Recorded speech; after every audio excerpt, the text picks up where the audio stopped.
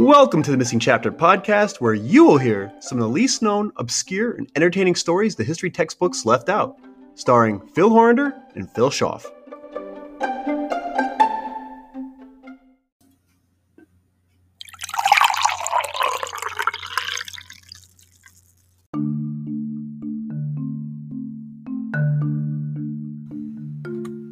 Missing Chapter fans, we know you love history, and many times throughout our studies of the past, we recognize similarities between the past and present. We've heard from presidents and generals and historians about how often we need to look at history to repeat favorable actions as well as correct our former mistakes. But how often do we notice history repeating itself while it's happening? Do those who experienced a golden age know that they're in a golden age?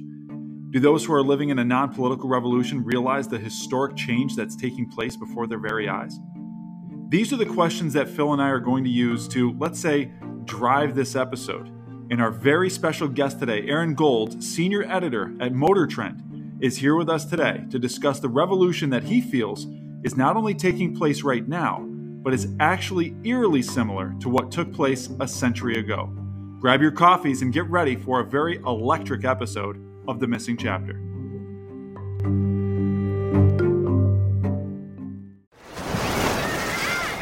Hear that? Believe it or not, summer is just around the corner. Luckily, Armor All, America's most trusted auto appearance brand, has what your car needs to get that perfect summer shine. Plus, now through May 31st, we'll give you $5 for every $20 you spend on Armor All products. That means car wash pods, protectant, tire shine, you name it. Find out how to get your $5 rebate at armorall.com. Armor All, less work, more clean. Terms apply.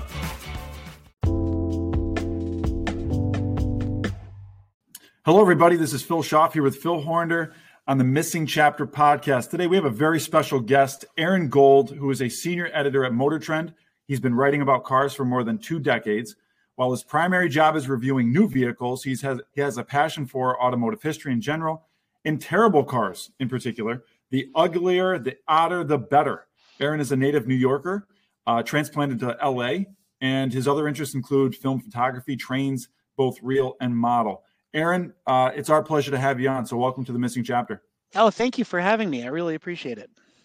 So, listen, this has been one of those episodes where Phil and I have talked about a while. Give the listeners a little background. Obviously, these guys know by now that I'm a huge history buff as well as automotive gearhead.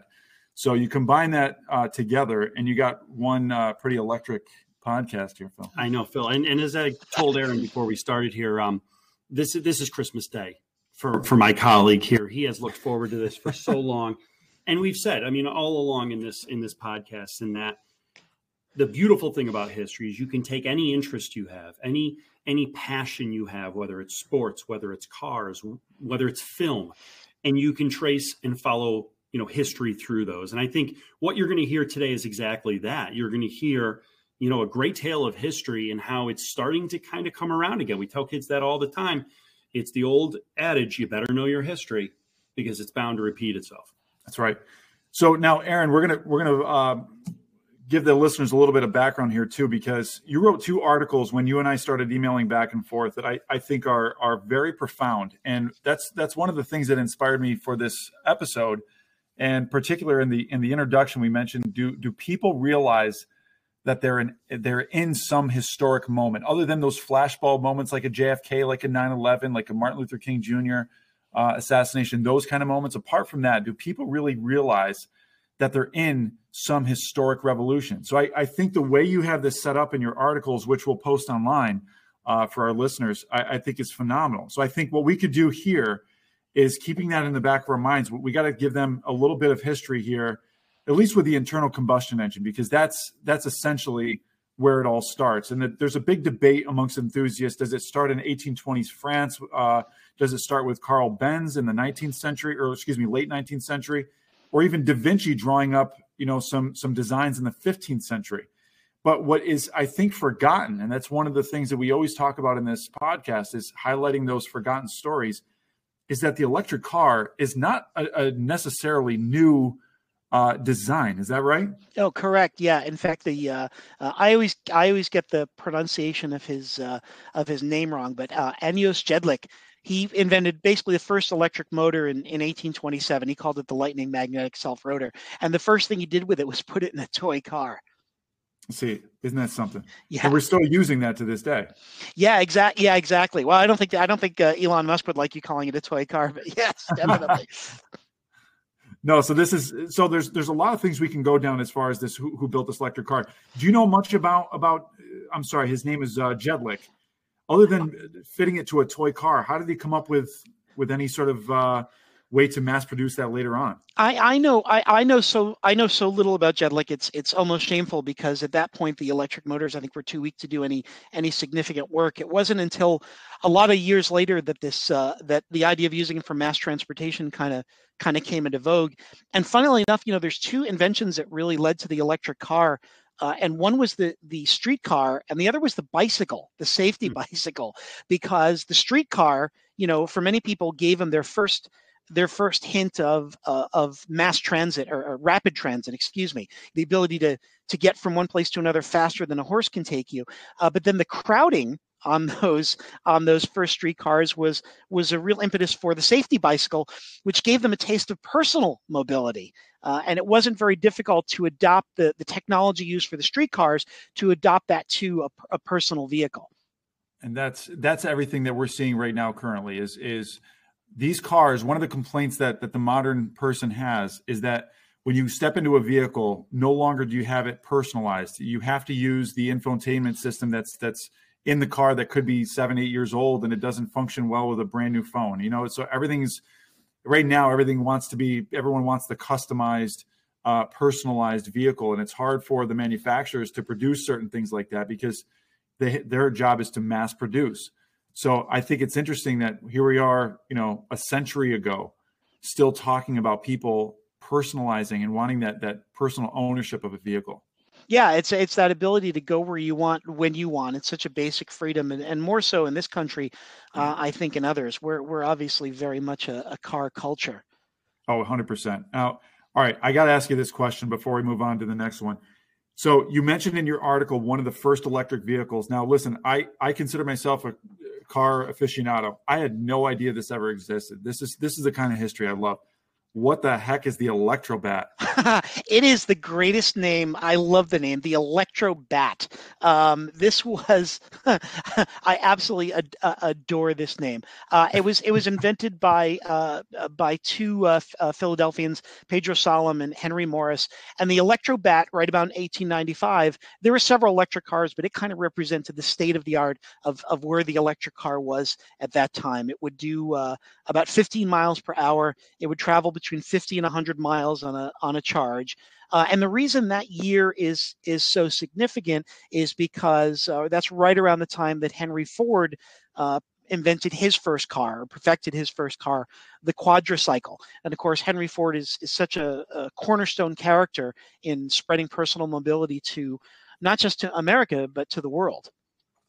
So it's interesting too, because now it's 5 mile an hour slower than Ford's quadricycle. So of course there's a disadvantage there. However, it travels 50 to 100 miles on a single charge. I mean, when the Prius first came out, you could say to yourself, hey, 50 miles on full electric, that was something to boast about. And we're looking at 100 years ago with a distance of 100 miles. Now, granted, we're talking about a much smaller, much lighter vehicle, but at the same time, yeah.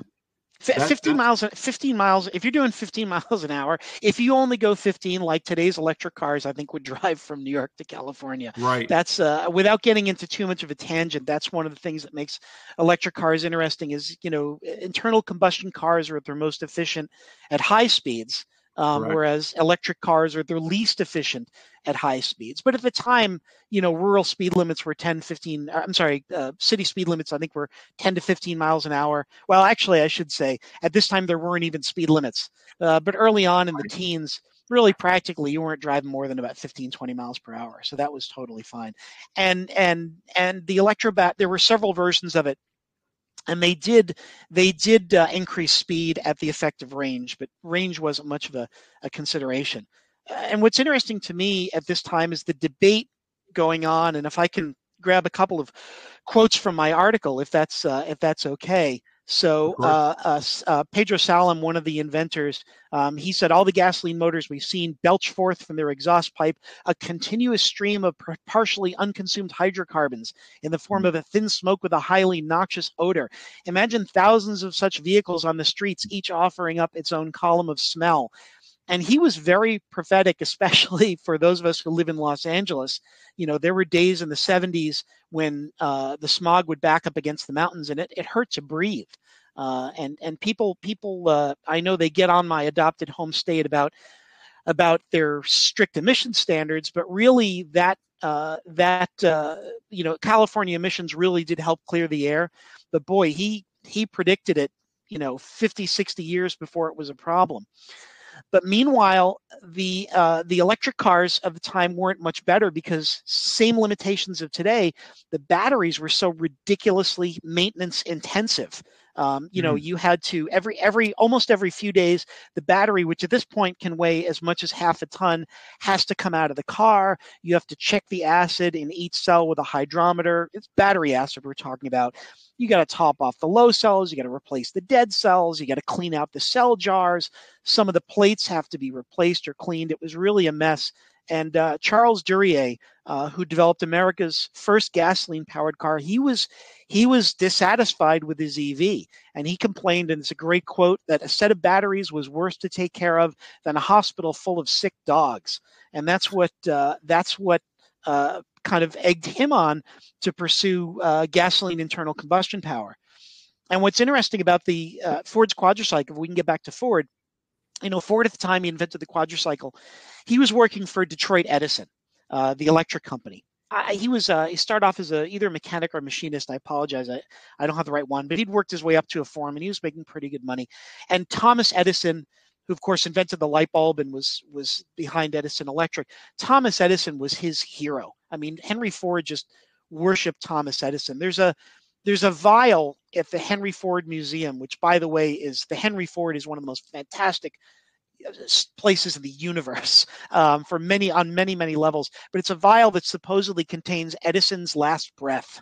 And wow. There's a lot of debate as to what's really in that vial, whether Ford really got Edison's son to hold it up to his lips when he was dying, or if there were just a few vials in the room. But anyway, the point is, he worshipped Edison, and when Edison first saw, he got a chance to see the car, to see the quadricycle, and he was really enthusiastic. And the quote is, "Young man, that's the thing," is what he told Henry Ford. He said, electric cars have to be near the power stations.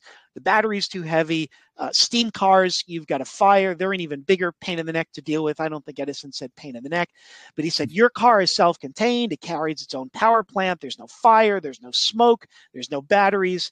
Keep at it. That's the thing. And that was a real encouragement to Henry Ford to pursue the quadricycle. And Aaron, this is what I love, because if you're just tuning in, or if you're just picking us up in this conversation, you could very well think that we're talking about gasoline versus electric currently. We're talking about things like currently. You said it. That was the pun. Yeah, currently. That's the pun. And here's my next pun. You're talking range, speed. It sounds like the potential was there to continue down the road with this. Oh, nice. Well, right? Yeah, I even have that written down. I was excited about that. But so is it infrastructure when you look back that, limited the electric car at this point in history? Well, there were two problems. Number one, and by the way, if I can just, maybe I should have prefaced this earlier. This series of articles started out with the other article we're talking about, where with the help of the Henry Ford, we compared a Detroit Model 90 and a Ford Model T. We did like 100-year ago comparison of gas versus electric. And I wrote that story, I think in 2020, and even then, obviously just before the pandemic, and even then, so much has changed in the last 3 years with electric cars. And I was just struck by how many of the things that had happened 100 years ago were repeating themselves today.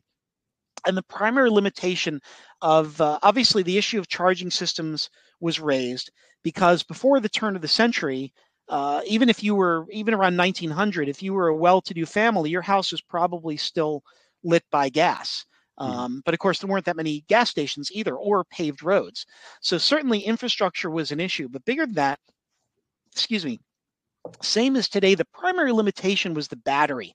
The motors were fine. In fact, electric cars went on to set speed records. I think the first land speed record was set by an electric car I don't know if it's the first land speed record, but certainly at the turn of the century, a few years after the Electrobat, electric cars were faster than gasoline cars. And today, I don't know if you've had a chance to ride in a modern day electric car, but they are ridiculously quick. I mean, insanely quick. We get into conversations at Motor Trend because the fastest gasoline cars can just barely touch the slowest electric cars. And I could go off on another tangent. 20 years ago, electric cars were slow, primarily because everybody was trying to preserve the battery. And the limitation 100 years ago, 120 years ago, is the same as it is today, and that's the battery, the energy density of the battery. Batteries are a lot less maintenance intensive now, which helps, but really how much energy density can we get, because that's range, and that's the issue with range anxiety. And even though we've got plenty of cars nowadays that'll do 300 miles, like you take the Ford F-150 Lightning, an amazing pickup truck, but as soon as you hook up a trailer, your range is cut in half. So we're still facing these same issues, and that really was the primary limitation for EVs back then was the batteries. And actually, the Solomon Morris built a fleet of cabs for New York City. That's a point in my story. I think this was around 1897, and they put these fleet of hansom cabs in service in New York City, and they had all kinds of trouble with the batteries. Even with all the proper maintenance, the batteries were failing, the batteries weren't lasting. And that's the same concern people have today. Well, what kind of condition will this battery be in 7 or 8 years down the road? Will it need to be replaced? And unfortunately, because of a bunch of other things going on, the same group that controlled the cab interest also had the Selden patent, which is a patent claiming to basically claiming the owners of this patent were claiming royalties on every internal combustion car built. Henry Ford went to court to defeat this. That's kind of how he became a folk hero, was standing up to the Selden patent. But anyway, so this was getting a lot of news coverage. And when those batteries ran into problems, that got a lot of news coverage as well. And that kind of really put a dent in the prospect of electric cars. And the timing was lousy because electricity was spreading like burning gasoline at this point. Is that a pun, or is that too much of a stretch? Oh no, we'll count that. Yeah. Okay. Fair enough. Thank you. I appreciate that. And so much changed between 1900 and 1905. Electricity is spreading like crazy. Factories are saving huge amounts of power Factories are saving huge amounts of money. I get so excited about this stuff I can't even speak properly. By going to electricity versus steam power or river power. And for retail, all of a sudden by 1905, if you're a retail store and you don't have electric lights, like, you're nowhere, man. So electricity is becoming more and more popular in the cities. Of course, rural electrification is still decades off. And now the electricity companies have a bit of a problem because they're building all this capacity and all their machinery is making good money during the day. During the day, the factories and the businesses are using it. In the evening, those who have electric lights in their home, they're using electricity. But then at night, this stuff is just sitting idle and it's not making any money. And the electric companies really kind of started to get behind the electric car because they realized, just as today, if people start charging their electric cars at night, well, all of a sudden their equipment's making money at night. And nowadays we're facing that because we're avoiding those peak power usage periods with overnight charging. See, there's so much I could talk about right now. Obviously, he's feverishly taking notes during this. This podcast is going to be 4 days long. Oh yeah, pace yourself. So one of the parallels I think is unbelievable is you talked about the period of 1900 to 1905 and how much it changed, and then we think about what happened right now. If I think back to 2017 to now, the progress that has been made in the battery production is quite remarkable. Because I don't know if our listeners really understand. I don't think the common person understands, unless you're a car junkie. There's a catch-22 with electric vehicles. It's that the density that you said is so difficult to master, because the more power you want out of a battery, then the heavier the car is going to be. Well, if the heavier the car is going to be, then the more power you need to get it down the road, and there goes the range. But if you want more range, you got to have extra batteries. But if you have extra batteries, here it comes with the weight again. So there's like this happy medium of how much weight are you going to add to the vehicle, where it's like the law of diminishing returns almost. Right. And if I could piggyback off of that before we hand things over, as I'm thinking about this, Aaron, you're out in California, and here we are in upstate New York, and we talked about weather before we got on. It's not necessarily a luxury for us to have an SUV. It's almost a necessity. So you versus, the West Coast, to try and diminish some of the smog you have or some of the pollution you have, in your larger cities versus Phil and I, with winter roads, that's a real necessity for us. Yeah. And it's, without going off too much on a tangent, it's a shame to me. I am going to go off on a tangent. It's a shame to me that electric cars have become so politicized as everything else in our very unfortunate times. But I think that if the average, there's a lot of pickup truck owners obviously out there in Western New York, believe it or not, here in California too. I think if every pickup truck owner had a chance to drive something like the Rivian or the Ford F-150 Lightning, you were going to be blown away by it. And that extends to snow driving. I learned to drive in Rochester, New York, so I'm all about the snow. And when we do our SUV of the year testing and our truck of the year testing at Motor Trend, we work at the proving grounds out here out west, and they use fine sand to emulate snow. So for SUV of the year, we were amazed at how well the electric vehicles did. The level of control, because that's a difference. If you go back 100 years ago to, say, a 1920 Detroit Electric, the controller is a fairly simple drum unit, not much different than what was in the trolleys. Basically, you turn the controller, it rotates the drum, different contactors send a different amount of electricity to the motors, and those are your speed settings. But now with computerized and computerized controls, electronics, they can so precisely vary the level of current going to each motor. And a 4-motor electric vehicle like the Rivian pickup truck, in the snow and off-road, they're just unreal. And the silence is what's great. I'm dying to drive an electric car in the snow, because the way that snow absorbs all the sound, obviously. That's going to be so terrific in electric vehicles making no noise. It's just wonderful. Now, I know I might be jumping the gun here, but now the SUV of the year for 2022, am I wrong? Is it the Hyundai Ioniq? Hyundai Ioniq 5, yes. It has been announced. It is an electric vehicle. So it's debatable whether or not, it's a SUV or more of like what the old, hatchback would be considered. But still, unbelievable car. And honestly, if things were more affordable, you're going back to like the Henry Ford, mentality, where he realized the potential of the internal combustion engine, but it was just not, mass produced at that point. So it was not affordable to the people. I think until we see the electric vehicles become super affordable, and I think the Ford F-150 is probably the closest thing to that, in my opinion. We can get all tangential about that as well, but you have what looks like a regular Ford F-150 powered by batteries, a very acceptable range. I mean, that would be the perfect car for me, because I take a 45-minute drive to school every day. I would love something that is nice and big, because I'm a bigger guy. I want something with a decent amount of range that would not really cost me anything in gas mileage. It's the perfect situation, but the only way to afford it is if I go the more expensive model, which is the Pro. You know what I mean? So yes, until we get that affordability, that Henry Ford mentality, which I think Elon Musk is at least attempting to do with some of the smaller models. Well, I would debate that. The $30,000 Tesla has yet to emerge, and yet the $30,000 Chevy was around almost a decade ago. Mm-hmm. But actually, Phil, you brought me up to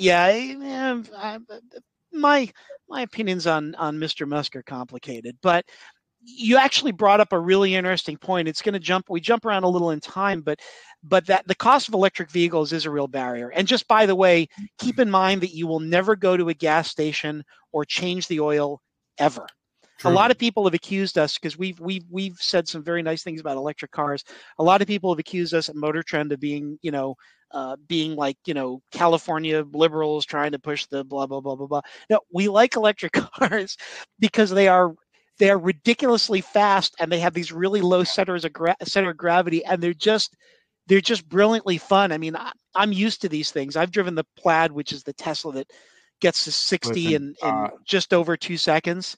Don't even get me started on the Plaid, because it still boggles my mind. I own a Corvette Z06, and with almost 600 horsepower in that thing. To look at a a 4-door sedan the size of the Plaid to zoom past these 500-600 horsepower cars like they're going backwards. It almost plays, games with your mind. It's hard to believe. Well, I keep in mind that F-150 Lightning Pro that you want, I believe, is faster to 60 than your Z06. I think those things close. are I think it's 4 seconds to 60 in the Lightning, and mine's stock 3.4. So I think Well, but if you do the launch right. And in the electric car, you don't have to. Launch it. If you can push your foot down, you can do a 4-second run in the Lightning. I'll catch them up at 200 though. I'll catch them at 200. Yeah, that's true. They do stop accelerating at a certain point. Yeah. But you do bring up a really interesting point, which is cost, because this was an issue. Henry Ford's life work was to make the car as cheap and affordable as possible. And he really did an amazing job just to bring the price down. And electric cars were inherently much more expensive to build, which is the same situation we've been in, that we're in now. And of course, at that point, electric cars were much more popular in the city because that's where the electricity was. So what the electric car companies did is they positioned these as luxury vehicles, which is pretty much what Elon Musk did and what a lot of, companies like Lucid and Rivian have done. They basically embraced the fact that they couldn't sell them any cheaper. So they appointed them nicer and sold them as more expensive vehicles. And electric vehicles really had around the beginning of the 20th century, they had two common buyer bases. And one was doctors, because the cars would start instantly, and back when doctors made house calls, you need to be able to just get going. Hand cranking a car is really quite an elaborate process. I'm happy to review it with you, but you can also read the Model T owner's manual online. But with electric cars, too. What's that? Yeah, potentially very, very dangerous, and we'll touch more on that in a couple of minutes, I think. But the electric car, you flip the switch and go. Mm-hmm. And the other, for many of the same reasons, was upscale urban ladies who like these as city cars. And I mean, these things were, I mentioned in my article with the Detroit Model 90, the Detroit Electric Model 90. I mean, this thing really is like an Edwardian sitting room. There's this thing that looks like a couch in the back, and that super comfy couch is actually the driver's seat. So they have addressed this just as electric cars have addressed it today, which is position them as luxury vehicles until such time as the cost can come down. And, if we can get back to batteries and the issue of energy density, and also longevity was a real problem for the batteries back then. And what they really needed was a kind of a savior. And for all the complexities of Elon Musk, I absolutely admire and adore what he's done for electric cars, which is make them cool again. I mean, no question in my mind, if Elon Musk hadn't done what he'd done with Tesla and with the Model S, which was our car of the year 2012 or 2013, I should know that. If he hadn't done that, the electric car landscape as you see it would not happen. I firmly believe without Elon Musk, all the major automakers would not have embraced electrics the way they have. And back at the turn of the last century, 1900, that savior was Thomas Edison, who, Henry Ford wasn't the only person who idolized Thomas Edison. He literally brought light to the entire world. And in 1901, he formed a company called the Edison Storage Battery Company. And everybody's like, okay, Thomas Edison's going to make us a battery. This is going to solve the problem. Well, Edison Electric didn't have such good luck. The early batteries were a mess. The acid would eat through the seams in the batteries, and he actually had a problem with spontaneous fires, which, if you remember, was also an issue that a few Teslas have faced. Yeah, it was really looking, with Thomas Edison's having so much problem with the batteries, it was really looking like this might have been the end for electric cars. And can I pivot over to gasoline cars for a moment here? Absolutely. So what's going on in the meantime? So we're looking at these electric cars. They've gotten a lot more popular. They set some speed records. They're hitting some reliability bumps. Meanwhile, Henry Ford's done the quadricycle. It's kind of gotten him. He actually also built a racing car called the 999. Had Barry Oldfield drive it. He later had another racing car which he had to drive himself, which he said was pretty much the most frightening thing he'd ever done, but really established him as a magnificent engineer. Some investors approached him to start a car company called the Henry Ford Company. He almost immediately got into a conflict with them because he wanted to build inexpensive cars for the common folks, and they wanted to build the more expensive, more profitable models. Something that'll come up. We've talked about doing another episode with a famous failure of a well-known car. And one of the issues that would bring up for that, and I'll remind you now, it's a little secret of the automotive business, is it doesn't cost, aside from electric and gasoline, it doesn't cost a whole lot more to build a very posh, very luxurious car than it does to build a very simple, very inexpensive one. And the automakers, of course, have always gone for the more luxurious cars because they're more profitable. That's why the automakers today love SUVs and pickup trucks. They're so much more profitable. And Henry Ford really didn't want to do that, so he got himself out of his Henry Ford company. Ironically, that company would go to be reformed as Cadillac and become part of Henry Leland came along, turned the old Henry Ford company into Cadillac. Years later, Henry Ford bought Leland's failed company, and that was Lincoln.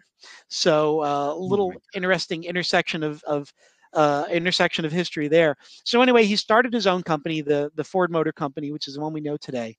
He built a few different cars of different levels and different prices. And in 1903, he came up with one called the Model N, and this was a new low-cost model, and it was a huge success. And that was all the confirmation that Henry Ford needed, that he was right, and he was going to build an affordable car for the masses. And he set to work on his masterpiece, and I think you know what that car was. Model T?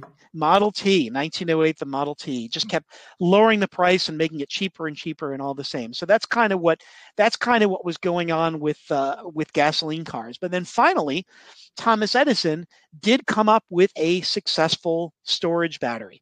One that was not only was the biggest issue with it was not so much range and density, it was reliability. This battery could last 4 whole years.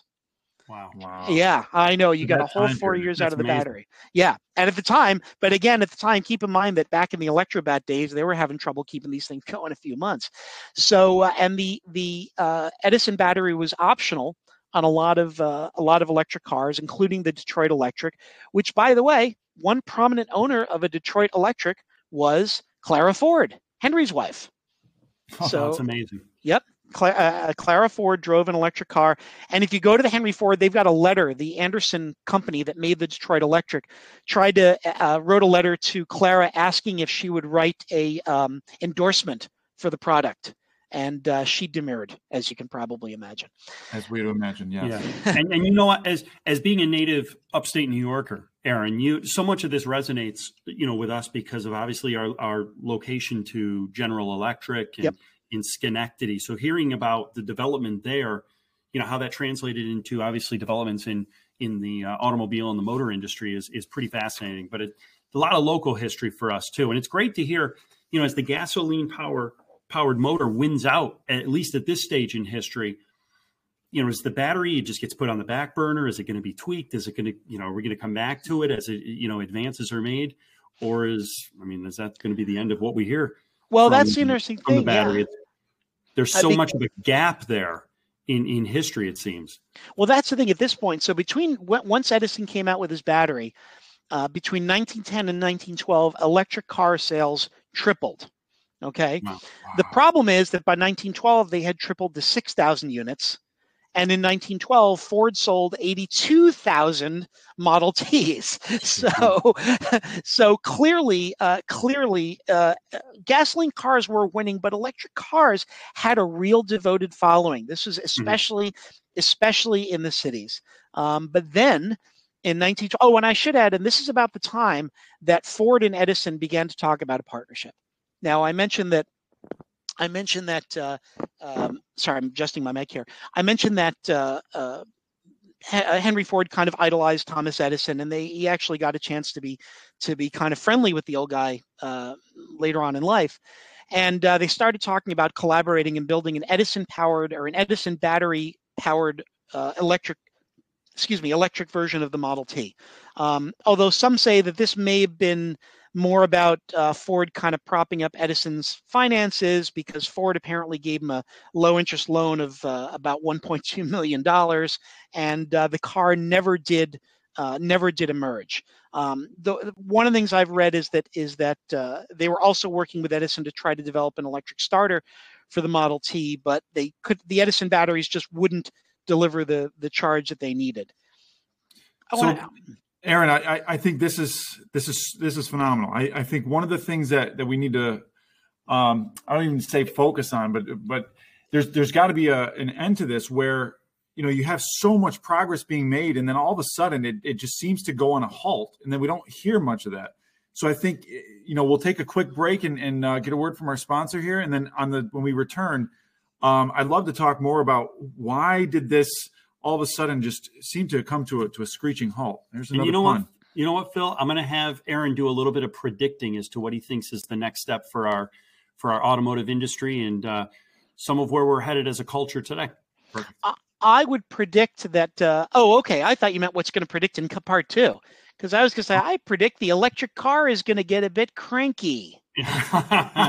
Thank you. Well done. When you need mealtime inspiration, it's worth shopping Kroger, where you'll find over 30,000 mouth-watering choices that excite your inner foodie. And no matter what tasty choice you make, you'll enjoy our everyday low prices, plus extra ways to save, like digital coupons worth over $600 each week. You can also save up to $1 off per gallon at the pump with fuel points. More savings and more inspiring flavors make shopping Kroger worth it every time. Kroger, fresh for everyone. Fuel restrictions apply. Hi, I'm Aaron Gold from Motor Trend Magazine, and you're listening to the Missing Chapter podcast. All right, in 3, 2, 1. All right, we are back from the break. Phil Horner here with Phil Shaw for the Missing Chapter podcast. We are joined today with Aaron Gold, senior editor for Motor Trend Magazine. Thank you again, Aaron, for the time that you have given us, not only today, but leading up to this. And if you had a chance to listen to the first part of this, we gave you a lot to digest, a lot to listen to and to enjoy. I think where we're at now after the break, Aaron, why the gap between the progress that was being made? I feel like things were headed in the right direction. Why all of a sudden did things seem to kind of come to a screeching halt, rather, with some of the electric car, progress that had been made? Well, you can blame or credit Charles Kettering. And he was an engineer who came up with the thing that finally killed the electric car, as it were, and that is the electric starter. Now, and this may, by the way, electric starting may sound like a bit of a no-brainer, but really it was a very difficult thing to do, to get a motor, that small compact motor that could generate high amounts of torque for a short amount of time. And if I remember correctly, Kettering drew on his experience from National Cash Register, the same technology that was able to motorize cash registers worked for car starters, because you have that compact motor, because again, it's got to generate a lot of power, especially when it's cold and the oil's thick, but only for a short amount of time. And Kettering actually didn't just invent a starter, he invented a complete electrical system, which was, a starter motor to crank the engine, a battery to hold the power, to store the power for it, a generator to charge the battery. He integrated the electrical system that fires the spark plugs with the coil and distributor, and then of course the lights. People forget about that, but on a Model T, Model T has a magneto on the flywheel, which the engine just generates enough power to run the sparks. You need headlights on an old Model T. You got to light a pair of acetylene, oxyacetylene lamps, like with a match. So Kettering came out with this electrical system, which debuted on I believe the 1912 Cadillac. And this really, really was just made such a huge difference, because now, among other things, it was contemplated that women could now drive cars, and not to be. I hope it doesn't come across as sexist, but that really was seen as a barrier. The cranking of engines not only took a lot of muscle, but it was really dangerous. You don't do it just right. When you're cranking a car, the crank can kick back. You can break a finger, you can break a jaw, all kinds of injuries, dislocate an arm. There's a story. I think it's apocryphal. I don't think it's. I've read things either way. I don't know if it's true, but it's an urban legend, but it's a good one. That Kettering was inspired to develop the electric starter after he witnessed or knew somebody who had a bad injury trying to crank a car over in Detroit. But regardless, came out with this system, and now starting a car was literally a matter of a push button. And it wasn't very long before electric starting spread from luxury cars to other models, because, of course, General Motors saw that this was going to make cars so much more accessible, so much easier to drive. Henry Ford, because he was Henry Ford, I don't think he didn't offer electric starting in the Model T until like 1919. And I do believe that led into a period of great sales for the Model T. You know, he resisted any change, but really it overcame that barrier of difficulty of driving gasoline cars.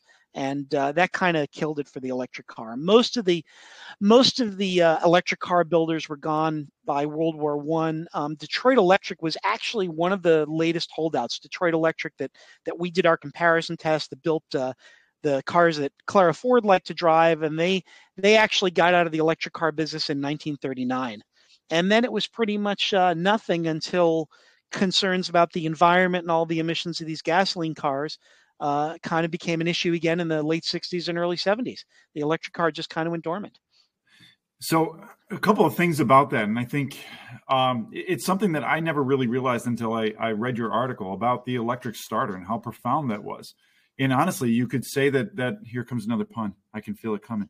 The electric starter almost propelled the gasoline-powered car into the next level. So you could argue that. I understand that completely now. And I remember a few years ago. Actually, it's probably more like 10 years ago now. Because after COVID, my brain just kind of scrambles years together. Jay Leno, who we all know is an avid collector, probably one of the most unbelievable historians when it comes to cars in general. He loves his steam-powered cars. Yes. And I do remember when he first started his show, the Jay Leno Garage, he had an episode about the Model T, and he started to crank it. And of course, it's not very reliable. So here he is cranking, and he did end up telling a story, I remember, and this is years ago once again, where how difficult it was. And I only realized until then that it was impossible. How do you get this thing to start? So you're in the middle of the wintertime cranking that thing, hoping that it would start. And yet Henry Ford still found a way to mass produce it. Yeah. So, and keep in mind, by the way, when you crank a car, you don't stand there and spin the crank. You literally go a quarter of a turn at a time. Although that said, the cars today make a momentary spark, and of course we're used to old cars being hard to start, which had a lot more to do with the emission systems in the 70s, the automated choke, and making sure there's fuel in the bowl. Having seen it done, it's actually fairly straightforward. And Model Ts have a continuous spark. You flip the ignition switch to battery, so they're constantly sparking. You can actually hear them buzzing. And if I can tell a quick story, a friend of mine taught me to drive his Model T. So he showed me how it's done. All the pedals and hand levers are different in a Model T than they are in a modern car. And he shut the car down because it's so noisy to explain to me. So I was ready to start it. And he said, okay, now his car had an electric starter. And he said, okay, now advance the timing or turn the ignition on. So I did. Advance the timing. So I advanced the timing, and without touching anything, including the starter, the car just starts. And he told me he'd been trying to do this for years. So actually it was possible to start a Model T without cranking the engine. If it was just the right position, as soon as you advance the timing, the gasoline, the spark would light up the gasoline, boom, and the engine would start. It's almost like putting the car in second gear, which no one knows how to do anymore, and popping the clutch. Not even you don't have to moving. I mean, I literally he's like, okay, advance the timing. So I move the lever, and the car goes, blah, blah, blah, blah, blah, blah, oh my blah. God. And he's like, I've been trying to do that for a year. So yeah, I mean, but it was fairly easy. The cars started fairly easily, and if you drive an electric T with a Model T, with an electric starter, which I've done, you'd be amazed at how quickly they start and run. But and I even think of the old videos that the old black and white videos, the pixelated ones where there's a guy cranking on this thing and it won't turn over, so he uses his foot. And then you see him go flying out of the screen. I can visualize that too. So listen, we've gotten all these avenues, another pun, there you go. All these avenues we've driven down. I love this. I could go on all day. Me as well. I mean, I'm looking at your article right now, and I'm looking at the difference in visually, the difference between the Model T and the Detroit Electric. And I don't know if a typical person would actually make a distinguished guess between the two. There's obviously some things as a car guy you could point out, but visually they're more purposeful for the times. Like you said, there was no there's no paved roads essentially, right? There's skinny tires to get through the mud, so those kind of things. But I think of some of the older cars that my dad has, which he still has to this day. So he's got a 56 Ford pickup truck that doesn't run anymore, but we love that. I remember being in that truck as he's going to his baseball practices. 38 Chevy, a 66 GTO. My mom's got a 2003 anniversary edition Mustang. And he's also got a 56 Ford Crown Vic. And those cars, when you think of a modern day car, you kind of take it for granted. So when you get in some of these older cars, my dad bought his 56 Ford sedan a few years ago, and he got in and he's like, boy, there's something weird about this. Because I'm picturing myself, 16 years old behind the wheel of a 56 Ford like I was back then, but it doesn't drive the same. Why is that? He says, my old 2010 Impala drives nicer than this. And we get used to the luxuries and the modern amenities that we just take for granted every day. So I'm thinking to myself, what would it be like to go 15 miles an hour in a Model T? Because when we're reading that in an article, it's like, oh, wow, it goes, 15 to 20 miles an hour. But you got to be hanging on for dear life when it comes to that. You don't have modern suspension. You don't have anti-roll bars. You don't have ABS, all those modern amenities. You don't have, forget ABS in a Model T, you don't have front brakes. Right. They were the roads you're driving on too. I mean, they were, well, that's the thing. The Model T was really made to drive over everything. The lack of braking is you can get a stock Model T will do about 40, 45 miles an hour. My friend who taught me to drive, he's a fairly experienced racer. He knows his way around a car. And he said that driving the Model T at 40 miles an hour is the most frightening thing he's ever done behind the wheel of an automobile, because he said, stopping from that speed requires about half a block. And when you drive a Model T, by the way, if you drive it properly, the throttle's on the steering wheel, and it's made so that you drive with your feet flat on the floor. So, and I know from experience, you're going along and you want to stop the car and your feet aren't on any pedals, so you have no reference. And you go, well, now what do I do? Yeah. Well, but I'll tell you, if you look a little closer, we've got some beautiful photographs on that article. Brandon Lim is one of our staff photographers at Motor Trend. I'm going to give him a shout out. He's just a fantastic photographer. And if you look at the interior of that model of that Detroit Electric, I mean, it is done up like a living room. You've got the big couch, you got the big tufted swivel chair, you have curved glass, which was a real novelty at around that time. And these cars, by the way, the cars we drove were 1920, so very late in the electric car development cycle, as well as the development cycle of the Model T. And then you go down to the picture of the Model T, and not only is there no curved side glass, there's no glass except for the windshield. You didn't need side windows. And I happen to have driven a touring Model T, which is that particular body style, on a movie through a rainstorm. And even though there's no side windows, you stay dry. It's it's really quite the engineering masterpiece. You also look, I think you can see one of our photos. We have a photo of the Model T shot from the right side, and you may notice what's missing on the left, which is a driver's door. According to Henry Ford, you didn't need to get out on the street side of the car. Curbside was perfectly adequate. Wow.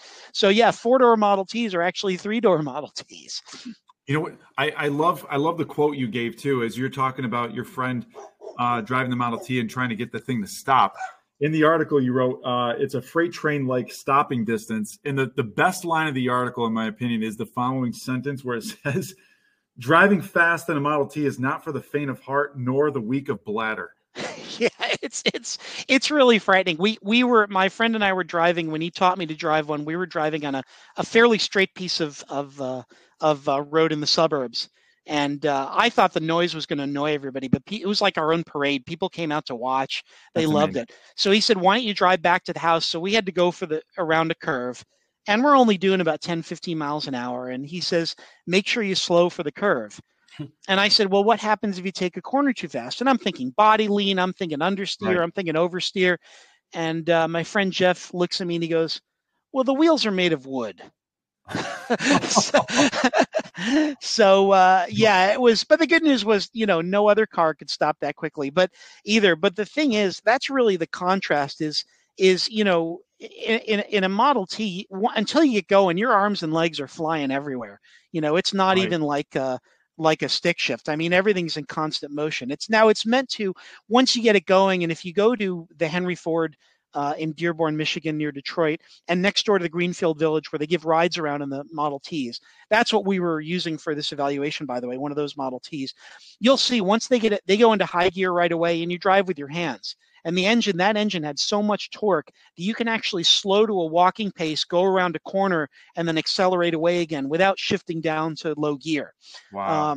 But in the Detroit Electric, I mean, it's just peace and quiet. You are so isolated from the world. It's such a different experience.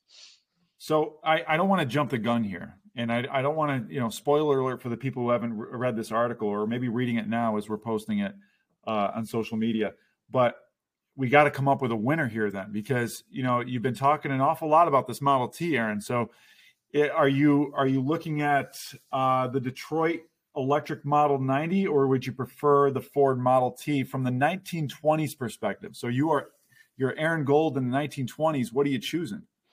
Well, if I'm Aaron Gold in the 1920s, I'm going to talk like this and wear a derby hat. No, other things that were happening is even though it's interesting because rural electrification was starting to happen by this time, and of course roads were getting paved. And by the way, automobile touring in the teens was becoming the great American pastime, and even so, you still had those range limitations with electric cars, and definitely the Model T was the way to go. And as difficult as it is, one of the things I mentioned, the beauty of driving a Model T, even as with today, an electric car, you're kind of pretty isolated from the machinery.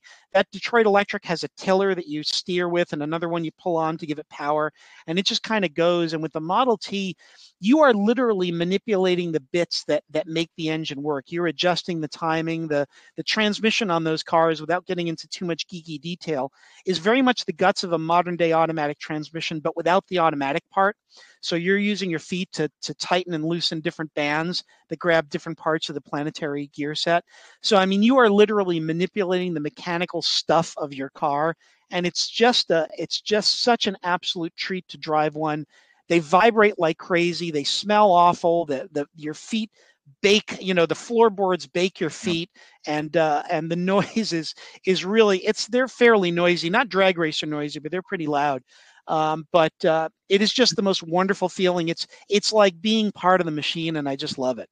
And that's the part where, as gearheads, I think a lot of people are missing that element in the EV. They miss the mechanical feel of it. They're incredibly fast, and obviously incredibly quiet. So as far as luxuriousness goes, I mean, it's top notch. Is the sound of the V8, the sound of the turbos, the mechanical feel of everything, where there is that connection between machine and man. I think back to growing up with my dad's 38 Chevy and the starters on the floor. So you have to prime it by turning the key, but that's not how you start it. You start it with the big circular pedal next to it, and it goes run, run, run, run, run. And when it decides to start, it fires right up and you start going away. Or the 56 Ford pickups with the 3 on the tree. You know what I mean? There's those kind of things that are missing these days, where some of the articles in Motor Trend right now is the gone are the days of the 6-speed manual. You know what I mean? Yeah. Bring back the manuals, is what a lot of my friends are saying. But I think this is the kind of debate that we need to have, because we're seeing, going back to the title, we're seeing this revolution take place, which is, it's so eerie to think it happened so quickly. In my opinion, I never thought we'd be here just 5, 6, 7 years ago. But at the same time, history is repeating itself, because all these same conversations, I'm assuming, were essentially had a century ago. Yeah, and I'm going to come back to something you said in the first half of the show, Aaron, is that right or wrong, things are being politicized. So there's an element that wasn't around, earlier on when this debate was happening, when it was just pure capitalism. Now you have a government involved, and the government is being very clear with global warming and the benchmark dates that it's setting forth and phasing out gasoline-powered motors. I guess my question for you, and I alluded to this before break, do a little predicting for us. Is this it? I mean, there's no turning back now. I mean, we are going to be a battery electric car nation moving forward. And when Phil and I, have you on for season 25 of the Missing Chapter podcast. Will we look back on this episode and say, hey, he got it right. He was absolutely right in his prediction. Well, I think adaptation is going to be slow in some segments, but again, I think the thing, I want to go back to what Phil said about missing the noise and all that stuff. But I got to tell you something. There is no thrill. Like, I was actually driving an F-150 Lightning a few weeks back, and just around here in the San Fernando Valley, which is part of Los Angeles, big grid of streets. And the light turns green, and there's a fairly muscular pickup truck next to me, and with a V8, and he hits the gas, and it makes that really good noise. And I hit the accelerator on mine and just dust him off in a whoosh of silence. And the thrill of having so much torque. The Ford's got an artificial noisemaker. I turn it off. For inside the car, they do piped-in engine sounds. I turn it off. There is no thrill like having this instant torque without the noisy feedback. I got to say, I thought I was one of those, like, I'm going to miss the electric car. The manual transmission is a real passion of mine. They're not going away. Everybody will have old cars. No one's going to make old cars illegal. But I spent a year driving a Toyota Mirai, which is an electric car that is powered not by a battery, but by a hydrogen fuel cell. But it is an electric car, albeit a bit of a slow one compared to the battery cars because they got to meter the use of power. But I got to tell you, after about 2 months, I'm like, I am done with gasoline. I'm done with vibration. I'm done with shifting. Like the constant smoothness, the constant quietness. Hydrogen has its own difficulties. It could be a pain in the neck in its own right. But I thought, the average human being, once they've experienced the silence, the smoothness, my father used to talk about, he liked cars by how smooth, once he went from manuals to automatics, by how smooth they shifted. And he would have loved an electric car because there's no shifting, so. And that's something that as an owner of a 6-speed manual, I have all the power in the world to the point where it terrifies me. But at the same time, I look at the person next to me who doesn't have to shift in an EV, and I'm like, boy, you don't really have to be a great driver anymore. You know what I mean? Before, you had to be a good driver and know how to, speed shift and downshift and rev match and all these different things. And now all of a sudden, you can have less power, but more power goes to the ground through an EV and a direct drive, and boom, you're going past cars that used to be, top of the line hypercars just 10 years ago. What? And hear you say that you don't have to be a good driver. Maybe this just hit me. The next time we have Aaron on, we talk about cars that drive themselves. You don't have to be a driver in this at all. Wow. We're getting there, but in my opinion, Americans are never going to want to give up on that level of control. I think you're always going to be able to take over. But yeah, there's a lot we'll miss, but it's a different kind of thrilling.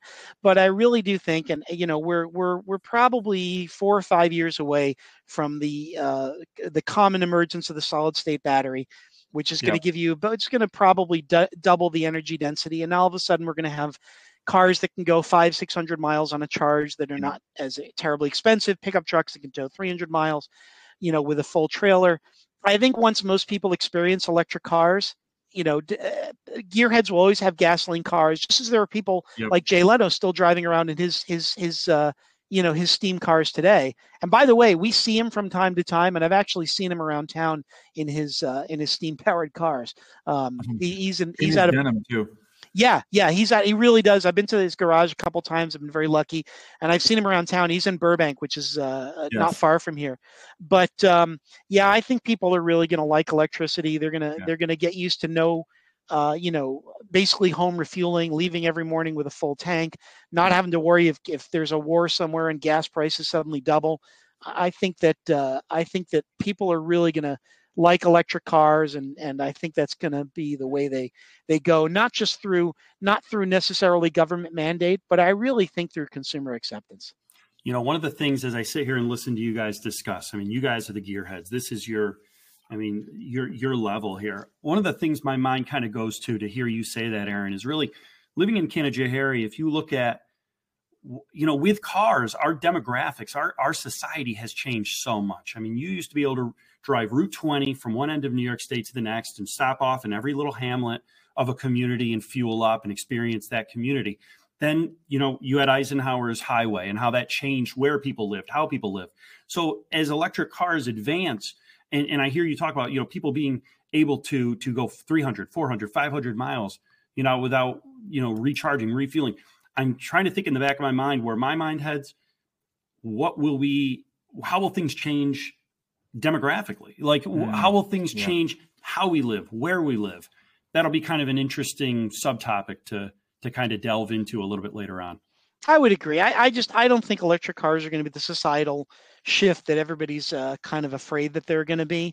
It's obviously there will be a lot for what the energy markets look like, but I think the goal is really to emulate the gasoline lifestyle, that magic 300 range number, which is about right for gasoline cars, where I think the end point is going to be, and something that they didn't have 120 years ago, and maybe it would have made a difference if they did, and something we haven't mentioned, which is the plug-in hybrid electric vehicle, the PHEV. Yeah. And these are cars, and I think that's what a lot of people are going to start with. They're going to get, this is a car that it basically works like a hybrid with a motor assisting the battery, but you can get 30, 40 miles of electric only operation in there. And people are going to buy those because they have the security of being able to drive 500 miles on a tank of gas. They're going to plug these things every night. They're going to, all of a sudden they're going to look up one day and go, I haven't bought gasoline in 6 months. And I haven't engine started twice in the last 6 months, and maybe this electric thing ain't so bad. Yeah. And that's actually, you mentioned this in the beginning of the episode, is there are flaws in both the electric and the gas powered. And of course the flaw of the gas powered is actually getting going, right? So it's you can see on your fuel gauge, it's when you first come from a standstill to, going up to speed, that's the biggest weakness of a gas powered vehicle. You lose all efficiency from the start. But with an electric vehicle, you have efficiency right there as you're powering up. So, and then of course it weans as you go down the road. So if you had the hybrid of those two, you take the disadvantages of both systems essentially out, because you could start the car in electric mode, power it later on with the gas powered, and you have almost the best of both worlds. So I agree with you. I think a lot of people are going to shift to the hybrid before they go fully electric. However, as someone who's been gas powered through and through, I've yet to drive an electric car. I am dying to get behind the seat of some of these cars, especially because this is one of the questions I've been wanting to ask you. When I look at hypercars, supercars, I drove my brother-in-law for my wedding, a wedding gift, sent me out to Las Vegas, and I went on a trip to go around the track with a Lamborghini as well as a 458 Ferrari, and it was one of the best experiences I've ever had. And having been around those cars and those supercars, those aren't even close to what some of these modern electric cars are capable of. So here's my question: because all these cars brag about their 0 to 60 times, with the last probably 5 years, the 0 to 60 times have increased so much because of the EVs. Do you think that your motor trends, we're kind of hitting the laws of physics here? Do you think you're going to have to go into the hundreds of seconds, because we're going down into the 1.9 second 0 to 60 quarter mile 0 to 60 time for the new Tesla Speedster? So are we going to have to go into the hundreds of seconds to gauge the 0 to 60 times for these modern cars? Oh, without doubt. In fact, we've already done a little bit of that. Our timing gear goes to a lot more decimals than I can contemplate. We go with the 1/10 just because it's convenient. But yeah, it's interesting. We got in a little trouble with Tesla because they claim that Plaid goes 0 to 60 in under 2 seconds, and it will, but only on a certain prepared surface, which we don't normally test on. What we found is that if you don't use that prepared surface, it's significantly slower. I think 2.03 seconds. Rather than the 1.99. So, which is insane, by the way. Yeah. And by the way, at this point, you are now reaching the limit of the adhesion of rubber tires on asphalt. So electric cars have gotten, we're hitting a point. I mean, they said this with drag racing, you'll never go more than 300 miles an hour in a quarter mile because the pinion gear will climb the ring and the car will flip over. But we're reaching a point where it's hard to go 0 to 60 in under 2 seconds if you're driving the wheels, because you just, the rubber still has to grab the road and the wheel still has to grab the tire. Right. And yeah, for hypercars, it's going to be ridiculous, and the handling is going to be off the hook. Yeah. And the ability to do, and don't forget the ability to do torque vectoring. The ability to do torque vectoring, the ability to direct specifically which of the four wheels power goes to which power goes. I don't want to end my sentence with a preposition talking to school teachers, and really direct power and drive the car around the corners. It's just going to change everything. if I could tell you a quick tangent, go off on a quick tangent, which I suppose you can always edit out. We did a thing where we went across country off-road on the Transamerica Trail in Rivian R1T trucks. We did that a little over a year ago. And we're coming around one corner. Where I'm on a paved road, and I took it a little bit fast, and car understeered a little bit. I just kind of grabbed the wheel too fast, didn't see it coming. I'm like, oh, sorry, guys, because we got engineers in the back seat. And the engineer goes, okay. He said, put it in sport mode. He said, do that exact same thing again. But he said, this time, he said, carry too much speed into the corner. He said, this time, when you turn in, he said, just floor the throttle. And I said, okay. So I went into the turn too fast, yanked the wheel to make it understeer, hammered the throttle. And what happens is the computers direct all the power. The Rivian's got 4 motors, one for each wheel. Wow. Directs all the power to the outside rear wheel and just drives the car around the corner. I mean, literally powers that outside to point the car in the direction it's supposed to be doing. A little bit of oversteer.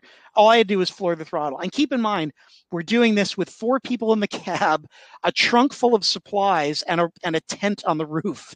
So electric is just going to change things so much. That's got to be so counterintuitive because you're going against everything you've learned as far as physics go, as far as how to drive a vehicle. People are going to have to reteach themselves. Yeah. Well, except the hoons like us who, as soon as it slips, if you're on an open spot, we nail the gas anyway, because then, then the car oversteers, and then you see if you can keep it from spinning out. Yeah, that's right. So it's so interesting as a historian now, because now you think to yourself, all right, where are we going to be 100 years from now? If we've already reached the limits of physics. From a motor trend in 21, 22, what are we going to be adjusting? Because we can send cars down the road as fast as we want now. We can corner at speeds that are insane. We can brake at things that will rip your face off as far as braking power. It's just it's crazy to think we're already at that point. And before I forget, you mentioned the Model S Plaid, the Tesla Plaid. Going back to Jay Leno, I believe Jay Leno broke the record for 0 to 60, or maybe it was quarter mile for the Plaid. It was I don't remember. I know they did a bunch of publicity with it. We've got a good story on the car. Yeah, that thing's just ridiculous. I've grayed out on a roller coaster before. There's one particular roller coaster at Magic Mountain here in California that I know if I haven't had enough water, I'll always gray out. But even though it's over in a heartbeat, that 0 to 60 in 2 seconds, but I felt the very beginnings of that. That's how rapid the acceleration is. The best part was I took the car out to show a friend of mine, and I'm leaving his house, and there's a motorcycle ahead of me on the on-ramp, curving on-ramp. So the motorcycle comes around the on-ramp, the road goes straight, and of course the motorcycle just nails the throttle, and I nailed the throttle on my Plaid. And I don't think he realized it, but I stayed on him right till about 95 miles an hour. And then I backed off because I don't get paid enough to afford the speeding ticket. But imagine when everybody can accelerate like they have a motorcycle. It's going to be nuts. I think the changes are going to happen in material science. I think there's a lot going on with tires that people just don't, nobody pays enough attention to tires. They're amazing bits of technology. So I think we're going to find that extra speed through material science. I would have to agree, because I know when the Bugatti team started working on the 300-mile-an-hour vehicle, they said one of the limitations was not the car, but was the tires. You know what I mean? So you're talking $40,000 a tire just to get this thing up over 300 miles an hour. And, that kind of technology, I think, is going to have to come a little bit further than EVs even. So I would have to agree. Now, I think to answer your question, when we're going to be in Motor Trend 2020, 21, 22, is you're just going to get in your car, you close the door, and you'll be there wherever you're going. That's true. It's that kind of speed. I have a 45-minute commute. I'm okay for that. Yeah. So, Aaron, I got to tell you, I've enjoyed this so much. This has been phenomenal. I'm assuming right now our listeners are thinking the same thing. We are so excited to have you back, because I don't want to give too much away, but you alluded to it a little bit ago, talking about the Vega and some of the not so happy endings to some of the worst cars imaginable. So we're looking the Chevy Vega, one of my favorite automotive failure stories. I cannot wait to discuss that on a future episode. It's so much fun. I'm specifically thinking about our listeners who are driving while they're listening, and how much they must have enjoyed this. And as a Back to the Future fan, I know we've discussed some other future topics as well, Aaron. So we're hoping to have you on the show quite a bit, as long as your schedule can fit us in.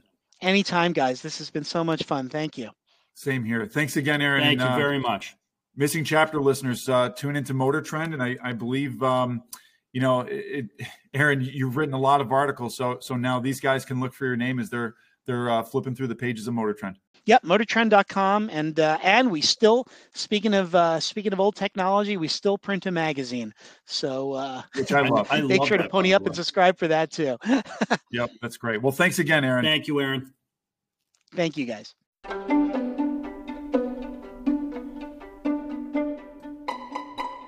Thank you for joining us, and until next time, I'm Phil Horander. And I'm Phil Schaff. Another chapter has been added to the history textbooks.